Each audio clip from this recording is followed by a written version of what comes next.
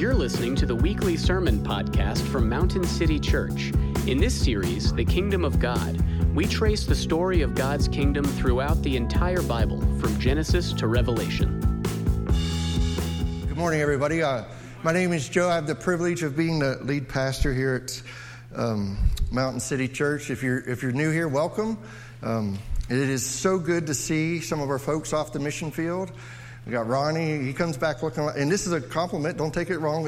He's coming back looking like one of the Beatles, man. It's like he goes out to New Life Camp and works all summer long, and man, just welcome back. And Miranda's coming back from North Dakota. She was there all summer long serving. It's great to have you guys back. These are some of our folks that are members, and also Ronnie is part of the college ministry here at the church. So welcome back. It's wonderful to see. I thought I heard some more sound coming from this section. That's kind of where the college students hang out a little bit when the semester starts. It's a wonderful thing.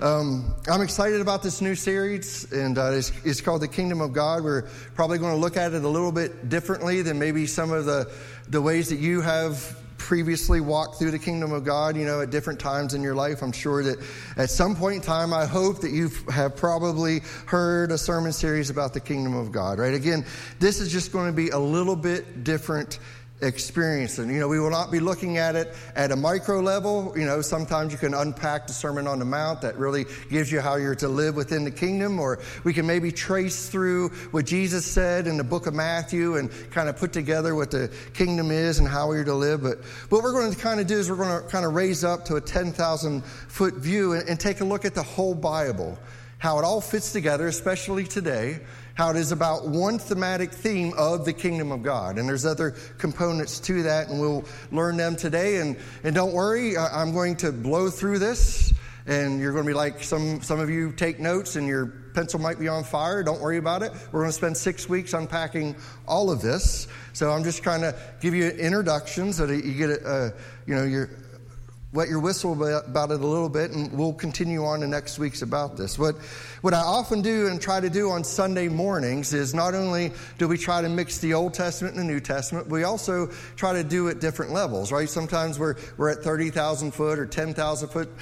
Previously we walked through the book of John, so whenever we're walking through the book of John, I'm consistently going micro level and macro level, kind of moving the view of it so that we can see all the facets of God, because, we'll spend a lifetime trying to see who God is, and we won't fully ever see him until one day that we actually see him in our glorified bodies, and that'll be a wonderful day. Like we did the series on original sin, and if you haven't listened to that series, I encourage you. I usually don't say this, but I think this is a really good series, the 3-part series on original sin, where we went really micro. In fact, we went so micro that we were talking about what's happening inside of your heart, even as you sit here today. So that's all online, and you can check that out. But today, we're going to go about 10,000 foot, and we're going to take a look at the whole Bible. And my argument is today that it's about the kingdom of God. That is the thematic theme that holds the whole Bible together.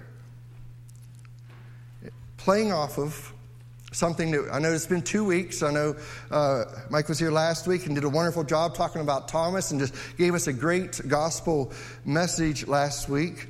But 2 weeks ago, if you were here, we were talking about the family of God. And we ended with this question. It's kind of a question that's been working on me and working on the elders a little bit. And just how can we serve you the best and create environments that will serve you the best so that you can grow to be more like Christ, because that is the purpose of what we are doing here. And we left with this question. It says this. The question we need to be asking is not, how is church life to be fitted into my plans for myself or my family, but how do we fold our lives into the life of the church? Right? And we were talking about how the church is a family. This is 2 weeks ago. I can reframe that question and just talk about the kingdom of God. The question we need to be asking is not, how is the kingdom of God to be fitted into my plans for myself or my family, but how do we fold our lives into the kingdom of God? This is what the whole Bible's thematic theme is the kingdom of God. So what is the kingdom of God? What is the kingdom of God? And I have a simple phrase, and I learned this phrase from Mark Sayers, but he really got it from Graham Goldsworthy. They're both Australians over on the other side of the world. But everything that I've studied leading up to this sermon series, everybody says the same thing. They just say it different ways. And I think this is a really good way to learn it, to understand it, to put it on as a lens as you read the Bible. In fact, I want to say it so much over the next 6 weeks that if someone shakes you awake at 3 a.m. and said, "What's the kingdom of God?" you're going to be simple say, well, the kingdom of God is God's people in God's place under God's rule. That's the kingdom of God. It's God's people in God's place under God's rule. And the whole Bible is about this. And some of you that are really, really know your Bible well, if you just stop and think about some of the stories and how the Bible's laid out, it's all about God's people in God's place under God's rule. Again, the kingdom of God is a thematic framework that holds the whole Bible together. It holds it all together. The framework of the kingdom of God unites, shapes, and stabilizes all other biblical themes and concepts. It is what the whole thing's about, the kingdom of God. Now, I know some of you might be saying, "Oh, wait a minute, Joe. You might have some questions." I'll get to your questions, I'm sure, and I'm going to answer those questions. Because some of you are saying, "Oh, wait a minute, I thought it was about this or I was about that." One thing we do know, and just let me say this up front, and I might say it again, is we are not in the Bible, right? Very seldom can we take ourselves and stick ourselves in the Bible and everything works out as we read the Bible, right? The Bible is about what God has done to save us, right? So the simplest and most simple example of that is David and Goliath, right? We're not David. We're Israel over here hiding in the woods, right? David is Jesus. He's our champion redeemer. That's what that story points us to. The whole Old Testament points us to Jesus, right? Now, yes, there are some things to be learned by kind of placing us in David and saying, okay, we need to trust God, right? That he's going to take away the giants. But really in that story, we're Israel. We're hiding because we can't do nothing against the giants in our life, which is sin, death, hell, and the grave. We need a redeemer. We need Jesus to do that. We need a David, and David was pointing us right to Jesus the whole time. That's what he's doing. His finger's pointing to Jesus, the ultimate king, the ultimate giant slayer. If you think about this, God's people in God's place under God's rule, it starts from Genesis and it ends in Revelation. It's all through there. So let's walk through this a little bit. You might be able to keep up with some of the page scriptures. If not, just sit and listen to God's amazing testimony about what he has done to save you.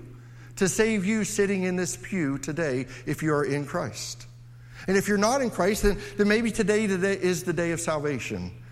And maybe today he will save you through what you hear, the gospel, and through the work of the Holy Spirit to change your heart so that you can repent and believe. So again, doesn't Genesis open? It opens with God making a place. He made two realms, the heavens and the earth. On earth, there's a specific place God will make for his people. It's called Eden, right? So he's making a place, God's place. Now he's going to put his people in his place. So he created all these things and he created man. Now, don't miss this. The climax of all creation is what? It's the creation of woman. Okay, men, stop and think about that for a minute. Our jobs as husbands is to point our wives to Christ. In fact, if you're a brother and you're not married, your job is to point your sisters in Christ to Christ, right? If I'm a husband, then my job is to make sure that my wife loves God more than she loves me. That's my job, right? Because, see, the pinnacle of creation was woman, and there was something else that happened. It was the marriage covenant, right? So he created woman, and the marriage covenant happened. Why? So he can fill the earth with God's people. So we have God's place in God's people, and we know that they were under his rule, were they not? They were told what? Don't eat of the tree, right? There's some rules. You are to cultivate the land, name the animals. There's some things that you're going to do for all of eternity, but do not eat of the tree of the knowledge of good and evil. Right? You don't eat of that tree. That's his rule. He's there, and they used to walk with God. They were naked and unashamed and had no guilt, and they were not afraid of him. And this was the kingdom of God. God's people in God's place under God's rule. And then Genesis 3 happened, right? Adam and Eve decided to usurp God's rule and put themselves on the throne. That's part of what we do as the original sin, as the fall. Is what we do is we take God and we say, oh, did you really say that, God? And we put ourselves on the throne and we live our lives out in that way. The consequences of this decision have been handed down over thousands of years right to us. It's been handed down. That's Romans 5, right? It's been handed down. It's been handed down to our children's. You get the point. It's going to keep going until Jesus comes back, right? So we don't escape this idea that, oh, I'm a good person. That original sin stuff, it didn't affect me. No, it affected everybody. We're all in the same boat, right? We're all in the same boat before Christ. But God wasn't done. He had a plan. God gave a promise that there would be a seed, a king that would crush the current king of this world. And if you didn't know that, the current king of this world is Satan. The Bible is clear on that. You know, Satan is the king of this world. And he said, well, I'm going to send another king and he's going to crush that king for my children and establish a new kingdom. Because God is God, he does things on his timetable and for his purposes, right? A lot of times we want to make him to do things on our timetable and for our purposes, but if he's God and he's in control of everything and it should be good, it should be well with our soul that he is in control of everything. So we have a period of time until the king arrives. We call this the Old Testament. Right? A shadow pointing us to what will come. That's the Old Testament. It's God's people in God's place under God's rule. And it's all pointing to one day when the king comes, right? He'll inaugurate the kingdom. It's not fully here yet. We're living in between of the already but not yet of the kingdom of God. It's been established. It's starting, but one day it'll be fulfilled when Jesus comes back. So we have this period of time. And all through this time, God is making a people. He is putting them in a place, and he's making them under his rule. I mean, that's the whole Old Testament. If anybody's read through the Old Testament, it's God's people in God's place under God's rule. That's what he's doing all through it. Let me give you a simple example. Genesis 6:5. We know this story. I picked a story that I'm pretty sure, even if you're not from a church or been in church, that maybe you know this story, and that's the story of Noah. Remember, God looks out over the land. This is like Genesis 6, so this is some time has passed since the fall. And he says this in Genesis 6:5. The Lord saw that the wickedness of man was great in the earth, and that every intention of the thoughts of his heart was only evil continually. So he saw this. Okay, I got to fix this. This is something. But what about the promise? What about the promise of the seed? The seed is going to eventually produce the new king and the new kingdom. I can't leave that promise, right? So he says that he is going to blot them out through a flood. This is his plan. This is God's plan. But because of the promise in Genesis 3, what does he do? He calls out a group of people. He chooses them, Noah's family, right? Noah gets God's rules for building the ark and filling the ark and how he is to worship after the flood. So if we fast forward a little bit, they're all now in the ark. And the earth is covered with water. Is the kingdom gone? No, it's not. It's in the ark. Why? Because you have God's people in God's place, the ark, under God's rules, right? Because God taught him, you got to have clean animals. Whenever the ark lands, you're going to worship a certain way. So even within the ark, even within the little boat, or the really big boat, you had God's people in God's place under God's rule. You had the kingdom of God still moving forward. Pretty amazing stuff. Pretty amazing stuff. So if we fast forward a little bit from the account of the flood, God calls out or chooses a people that will come from Abraham, which is in line with the seed of Adam and Eve. So He's keeping the seed theme going all the way through to Jesus, but he's also keeping this kingdom going. God's people in God's place under God's rule. Abraham was told, you will be a great nation, for your descendants will be like the stars. God is making a people for himself. You will be my people and I will be your God. These people were sent to a place to live under God's rule.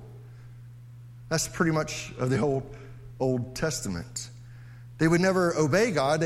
We all have the problem with the third one, because really God takes care of the first two, God's people and God's place. But we have problems with God's rule. And we saw the whole Old Testament where God's people have problems with his ruling over them. Right? And this is part of the fallen nature and part of how sin affects us. And so we have all the musings throughout the whole Old Testament showing us God trying to get his people to his land. And when they get to the land, will you listen to me? But they don't. And it's over and over again. We see that same process. Well, then we have in between what we have in our English Bible, the New Testament and the Old Testament, right? We have this 400 years of silence where God was just silence. But then came this man called Jesus, who is of the seed, traced all the way back to Genesis. And you know, all those genealogies that you run into as you're reading through the book and you're like, oh, what are these all here? That's why they're there. They're showing you that God made a promise, Genesis 3, and I'm going to fulfill it. And if you follow it all, you can follow all those genealogies right up to Jesus. What does Jesus say when he begins his ministry? In Mark 1:15, he says this, the time is fulfilled and the kingdom of God is at hand. Repent and believe in the gospel. So to even Jesus comes on the scene and he says, what's this all about? Oh, the kingdom of God. It's about God's people and God's place under God's rule. The gospel will produce a people that God chooses through the new birth. The place is everywhere because the kingdom has arrived and God now rules his people's hearts. It's a little different. It's not all this outward rules that we have to follow. Now he dwells in our hearts and he rules us from the inside out, not the outside in. Pretty amazing. So you right now are one of God's people in his place, and that place goes wherever you go. Of course, it's the whole earth under his rule. It's just whether or not we believe what the gospel says and allow the gospel and the word of God to rule our hearts. That's the kind of the battle that we deal with day in and day out. We even see that Luke records this about Jesus teaching the disciples after his resurrection. In Acts 1:3, we see, he presented himself alive to them after his suffering by many proofs, appearing to them during 40 days and speaking about what? The kingdom of God. So Jesus comes on the scene. He says, okay, I want to talk to you about the kingdom of God. He goes through the cross and the burial and the resurrection, and he's going to reappear to everybody here that was going to be his witness moving forward, that he has been resurrected. And what does he talk about? The kingdom of God. So the kingdom of God is the thematic framework of the Bible. Let me go to one other place. Paul taught about the kingdom. In Acts 19:8, he says, and he entered the synagogue and for 3 months spoke boldly, reasoning and persuading them about what? The kingdom of God. In Acts 28:31, as Luke is winding down everything that Paul was teaching, he says, proclaiming the kingdom of God and teaching about the Lord Jesus Christ with all boldness and without hindrance.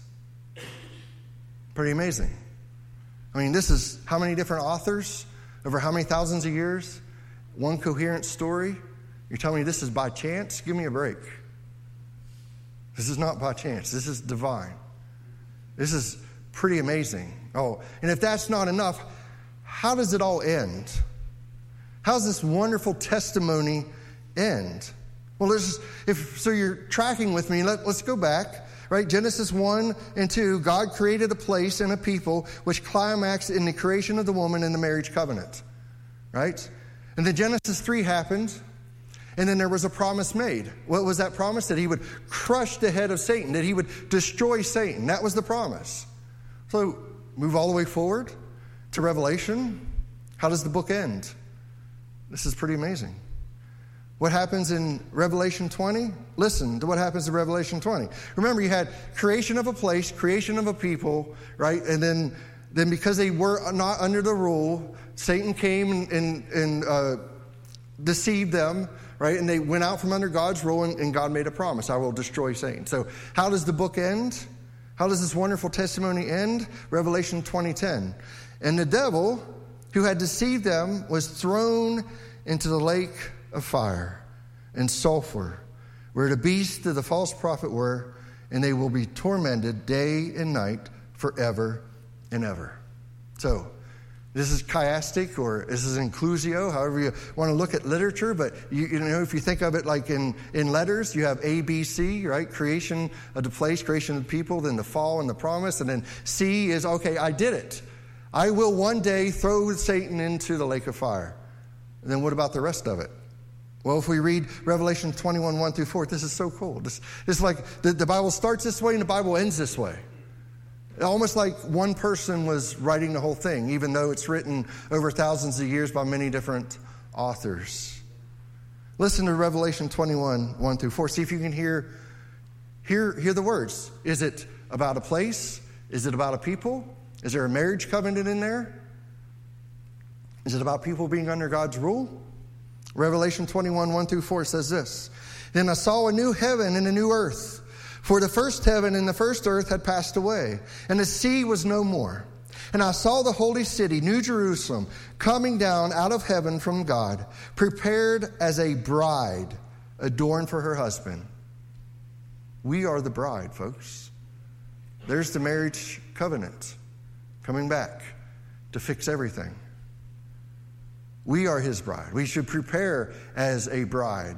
I know that many times that most all the time in our country at least, and maybe around the world, I'm not sure, I've only been in weddings here, it's usually the groom is waiting for the bride to come. But that's not how the Bible lays it out. The Bible lays it out as the groom is coming one day and the bride needs to prepare herself. How are you preparing yourself for the groom's coming? Are you folding your life into the kingdom? Are you folding your life into the family of the church? He goes on to say, And I heard a loud voice from the throne saying, Behold, the dwelling place of God is with man. He will dwell with them, and they will be his people. And God himself will be with them as their God. He will wipe away every tear from their eyes, and death shall be no more. Neither shall there be mourning, nor crying, nor pain any more. For the former things have passed away. You had creation of the place, creation of the people, the fall of the promise. Satan will be destroyed. At the end of the book, you have Satan being destroyed. You have a new place, you have a new people, and you have the marriage covenant, just like you had at the beginning. God's people in God's place under God's rule. John Bright captures the significance of the thematic framework of the kingdom of God when he writes, For the concept of the kingdom of God involves, in a real sense, the total message of the Bible. Not only does it loom large in the teaching of Jesus, it is to be found in one form or another through the length and breadth of the Bible. To grasp what is meant by the kingdom of God is to come very close to the heart of the Bible's gospel of salvation. The thematic framework of our Bible is the kingdom of God. Why is the kingdom so central? Because the theological center of our Bible is the king. Who's the king? It's Jesus. He is the theological center of the whole Bible. We have a thematic theme of the kingdom of God, and he is the theological center. Everything is about him throughout the Bible, from Genesis to Revelation. Colossians tells us all things were made for him and through him. It's all about Jesus. He's the theological center. He is fully God, fully man when he was on this earth. He is the theological center. This is true just as much of the Old Testament as the New Testament. There are many texts that prove this to be true. One of them, Chris read for us this morning, and I just want to read a portion of it. Luke 24, 25 through 27 says this. And he said to them, O foolish ones, and slow of heart to believe all that the prophets have spoken. Prophets is Old Testament. What is not necessary that the Christ should suffer these things and enter into his glory? And beginning with Moses, okay, this Exodus, and all the prophets, ends with Malachi, he interpreted to them in all the scriptures the things concerning who? Himself. He is the theological center. The kingdom of God is the thematic framework. Think of Hebrews 12:1-2, and I want to read that at the very end of our time together today. This is the passage where it talks about the great cloud of witnesses in Hebrews 12:1-2. See, they're not called examples. They are witnesses who testify to the person and work of Jesus, and who call us not to imitate them, but to rather to do what?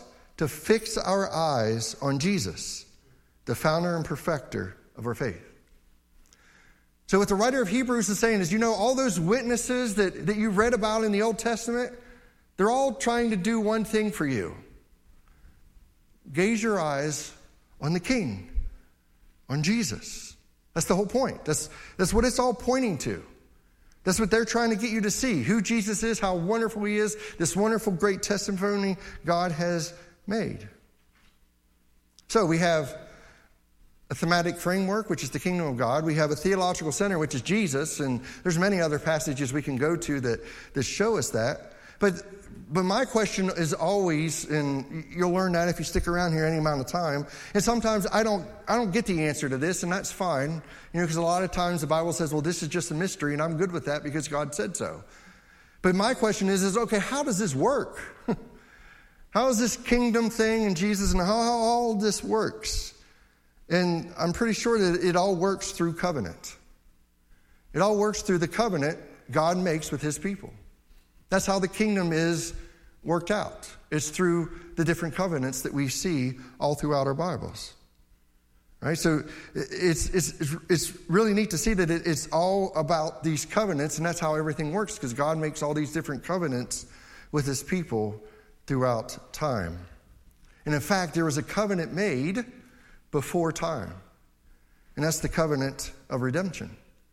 It was made, Richard Belcher defines it this way: the pretemporal agreement between the members of the Trinity concerning the roles each member performs to bring about the salvation of God's people. Before time. Pretemporal agreement between the members of the Trinity concerning the roles each member performs to bring about the salvation of God's people. The Father promises to redeem and elect people. The Son promises to earn the salvation of those people by becoming a human being in order to be a mediator for them. In this role, Christ fulfills the conditions of the covenant through his perfect obedience to the law of God and his substitutionary death on the cross.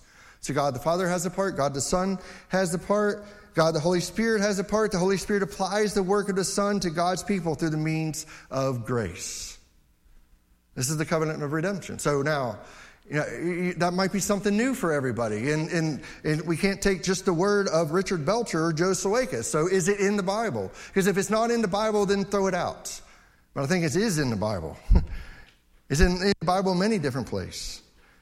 We can look at Psalms 2, Isaiah 52. We can look at Ephesians 1, 3 through 14. And let me just read 3 through 6 for you real quick.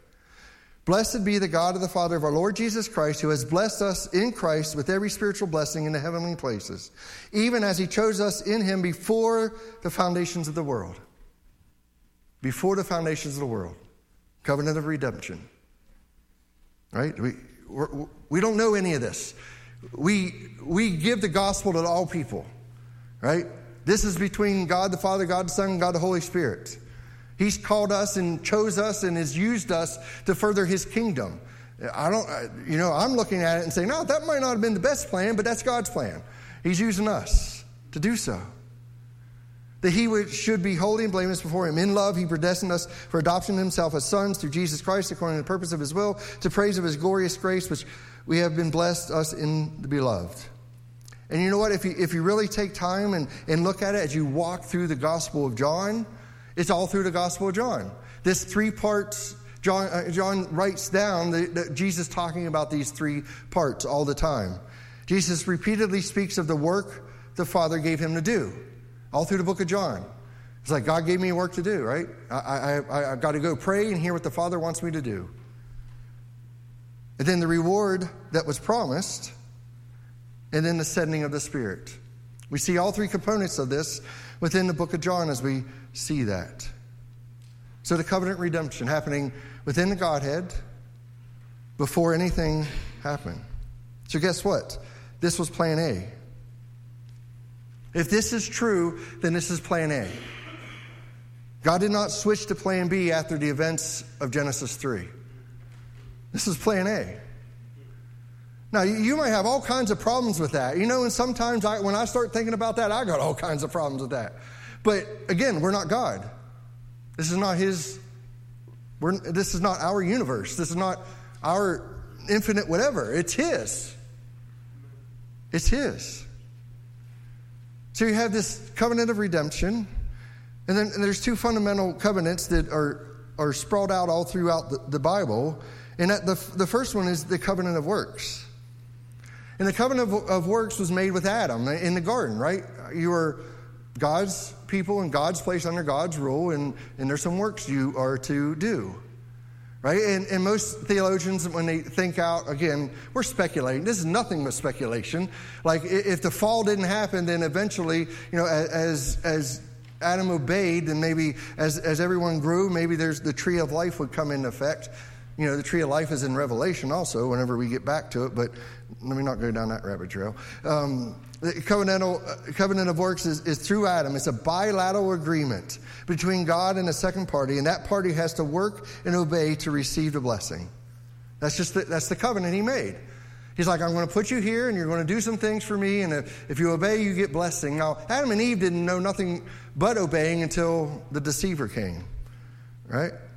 And then there's blessings and curses, right? If you obey, you get blessings. If you disobey, there's curses. That's the covenant of works.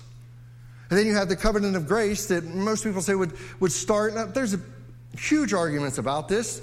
I'm going with all the study I did, and this is what I trust in. If you have a disagreement, we can talk about that, and that's fine. But I really believe that the covenant of grace started when He didn't take out Adam and Eve after they sinned. Right? Now, someone would say, oh, that's common grace leading up to the new covenant, which is, you know, Jesus bringing in the covenant of grace, because that covenant is with Jesus, the second Adam. See how this is working?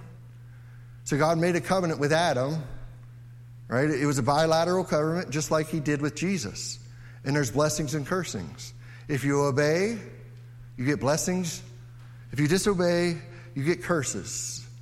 But there's grace to be found. The covenant of grace, and I'm just going to mention these, has several different administrations within the covenant of grace. The Noahic, the Abrahamic, the Davidic, and of course the new covenant, which is Jesus. So, why does that matter to me? Right? Because I just went through that really fast, and some of you are right along with me, or some of you checked out way long ago, and that's fine, about all these different covenants.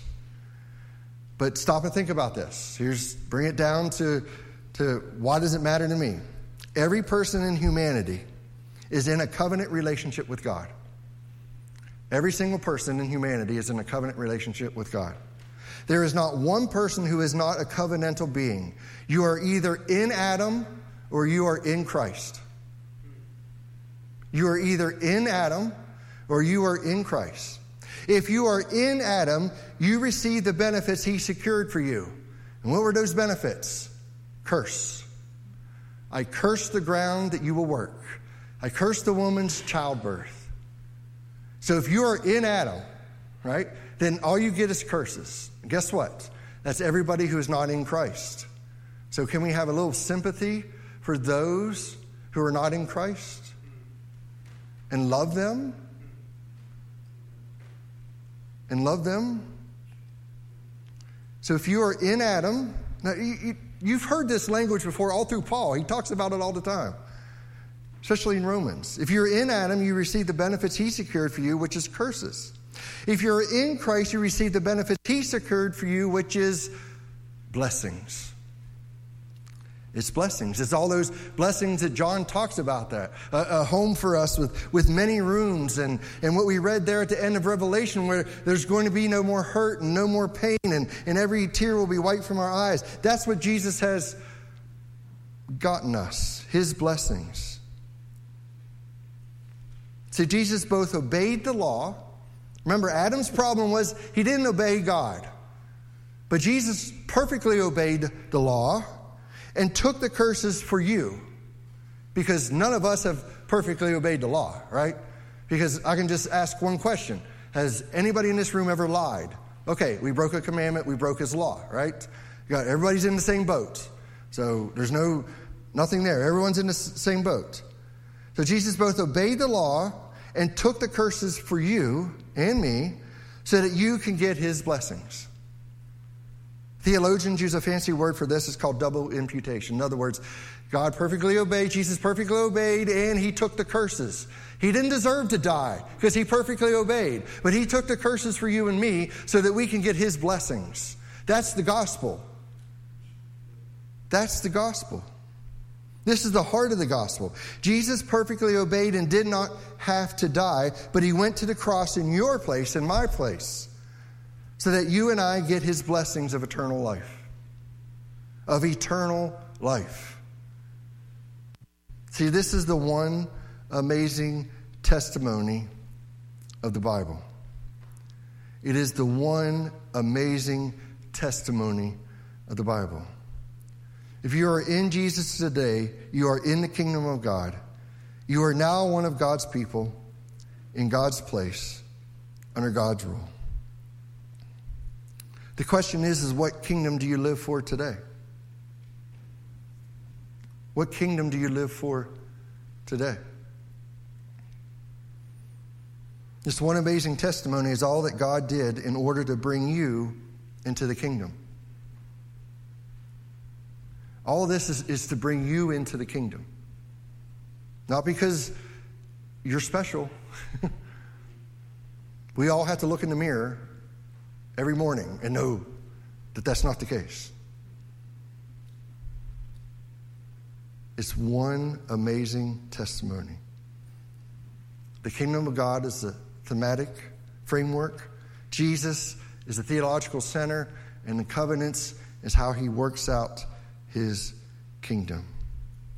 Hebrews 12, 1 and 2. I said I would read that at the end. Therefore, since we are surrounded by so great a cloud of witnesses, let us also lay aside every weight and sin which clings so closely.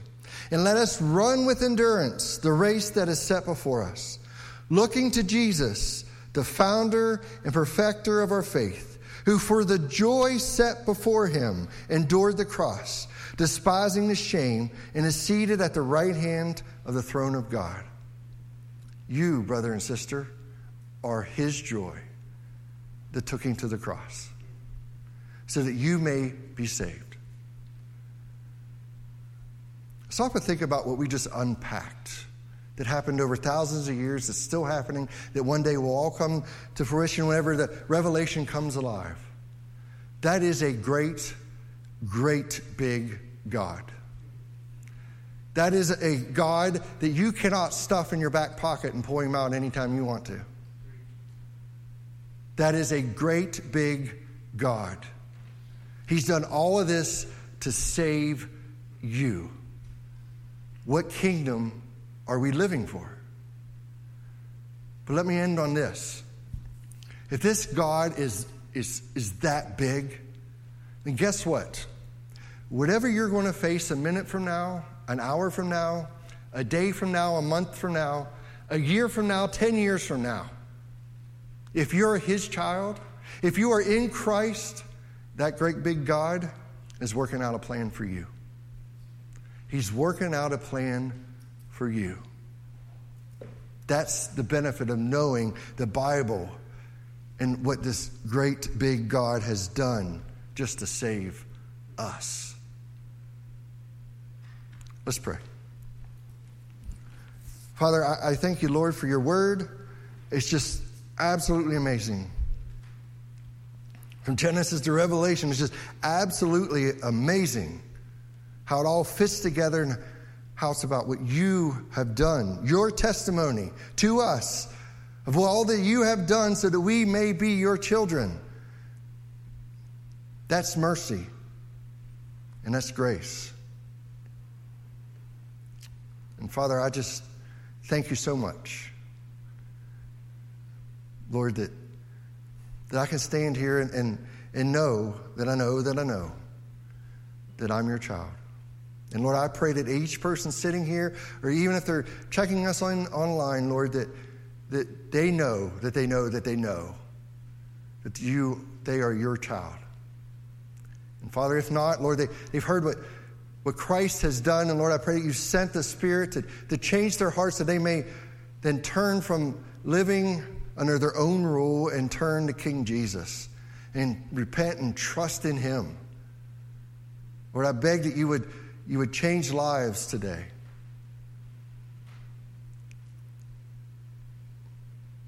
And Father, for those that have been serving for a while, and sometimes life just kind of bumps us out of serving the kingdom. Lord, I just pray that you would help us to swerve back in to doing so. Lord, I pray that you would just help us through your Spirit and your word. And we ask that in Jesus' name. Amen. Thank you for listening to the weekly sermon podcast from Mountain City Church. To learn more about our church, visit our website at mountaincty.church. Thanks again, and may the Lord bless your week.